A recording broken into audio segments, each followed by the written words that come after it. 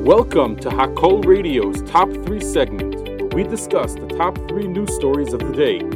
Hakol Radio, powered by the Monsey Mavasser and broadcasting live from Schlurko Studios in Monsey, New York. Number 1. A barrage of 50 rockets were launched from the Gaza Strip towards the southern city of Netivot on Tuesday, January 16th.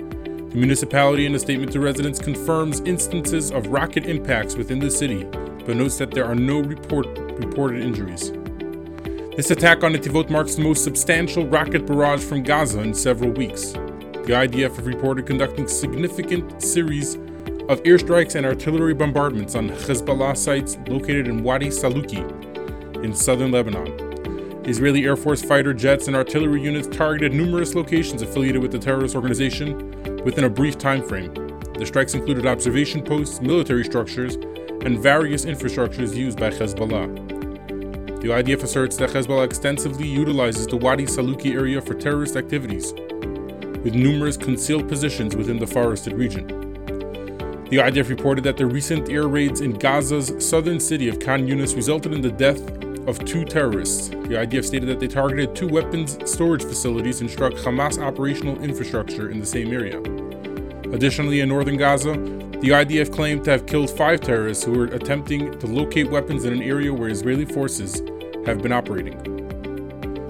Israel accused Hamas of engaging in psychological torture as the terror group released a series of videos featuring hostages in Gaza. The latest video suggests that 2 of the captives, Itai Svirsky and Yossi Sharabi, have been killed, Rahman al-Islam, in Gaza.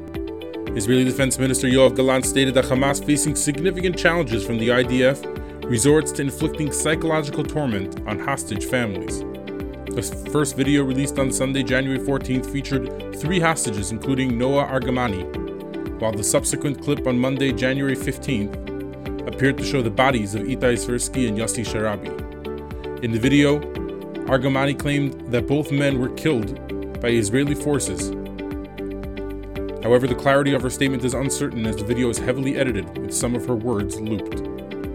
A clash erupted along the southern border with Egypt when approximately 20 unidentified individuals, some of them armed, approached the boundary, as reported by the IDF on Monday, January 15th. According to IDF spokesperson Rear Admiral Daniel Hagari, an Israeli soldier sustained minor injuries during the exchange of fire and was subsequently treated at the hospital, as disclosed in a social media update.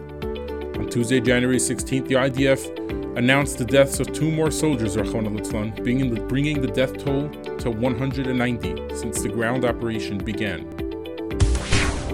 Number 2. Former President Donald Trump securing a resounding victory in the Iowa caucuses on Monday, January 15th, leaving his rivals far behind and asserting a strong claim to the GOP's 2024 presidential nomination. Trump's win was poised to set a record for a contested Iowa Republican caucus, with the margin of victory surpassing the nearly 13 percentage points achieved by Bob Dole in 1988. Florida Governor Ron DeSantis trailed far behind in second place, followed by former UN Ambassador and former Governor of South Carolina, Nikki Haley. Despite challenging conditions, including life-threatening cold and treacherous driving, caucus goers gathered in various locations across the state. Trump's well-organized campaign, featuring a sophisticated digital and data operation, reflected a stark contrast to his 2016 effort. His victory party showcased individuals wearing Trump caucus captain hats, symbolizing the organized effort to mobilize supporters. Looking beyond Iowa, Haley planned to vigorously compete in New Hampshire, targeting the state's independent voters ahead of the January 23rd primary. DeSantis, on the other hand, sets his sights on South Carolina, a conservative stronghold where the February 24th contest could prove pivotal. But just as a reminder, Nikki Haley was the former governor of South Carolina. While Iowa's predictive reliability for determining the Republican nominee has been inconsistent, Trump already shifted his focus to a potential general election showdown against President Joe Biden. Addressing supporters in Clive, Iowa, Trump criticized Biden's leadership, stating, quote, "He is totally destroying our country," and expressing his concern about the nation's standing on the global stage. In related breaking news, businessman Vivek Ramaswamy has decided to suspend his Republican primary campaign after securing a distant 4th place in the Iowa caucuses. On Monday night, January 15th, Ramaswamy expressed, quote, "We did not achieve the surprise that we wanted to deliver tonight." With the majority of the results tallied, he garnered 7.7% of the vote. Despite being a biotech company founder who invested significantly from his personal wealth into his Republican presidential bid, Ramaswamy struggled to position himself as a next-generation figure in the mold of Trump. In his announcement, Ramaswamy endorsed Trump and acknowledged the challenges faced during his campaign. Number 3. Desperate Tesla owners in and around Chicago were seen trying to charge their vehicles with no luck amid frigid temperatures that have gripped the Midwest. Charging stations have essentially turned into car graveyards in recent days as temperatures have dropped to the negative double digits. Experts say that one of the issues with an EV is that it's not just a plug and go, as many think. Unlike gas cars, which simply get filled up with gasoline at the pump and can then be on their way in 10 minutes or less, EV owners need to precondition the battery of their cars before they can accept a charge.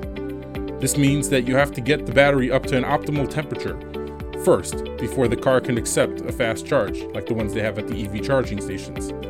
Tesla and other EV manufacturers bury the small fact that cold weather can impact the ability of electric vehicles to charge properly somewhere deep in their manuals, particularly because many people living in areas with cold winters would think twice before purchasing an EV. Chicago Tesla owner Tyler Beard remarked to Fox News Chicago, quote, "Nothing, no juice, still on 0%, as he stood next to his Tesla at an Oak Brook, Illinois Tesla supercharging station on Sunday afternoon, January 14th. This is after he waited 3 hours at the charging station for his car to, quote, thaw, before attempting to begin to charge his car. Tyler Beard and several other Tesla owners are forced to abandon their EVs and hitch rides with friends and families to work after their cars refuse to charge. One Tesla owner, Kevin Sumrock in Chicago, told Fox News that he landed at Chicago O'Hare International Airport and found his Tesla dead and unable to start.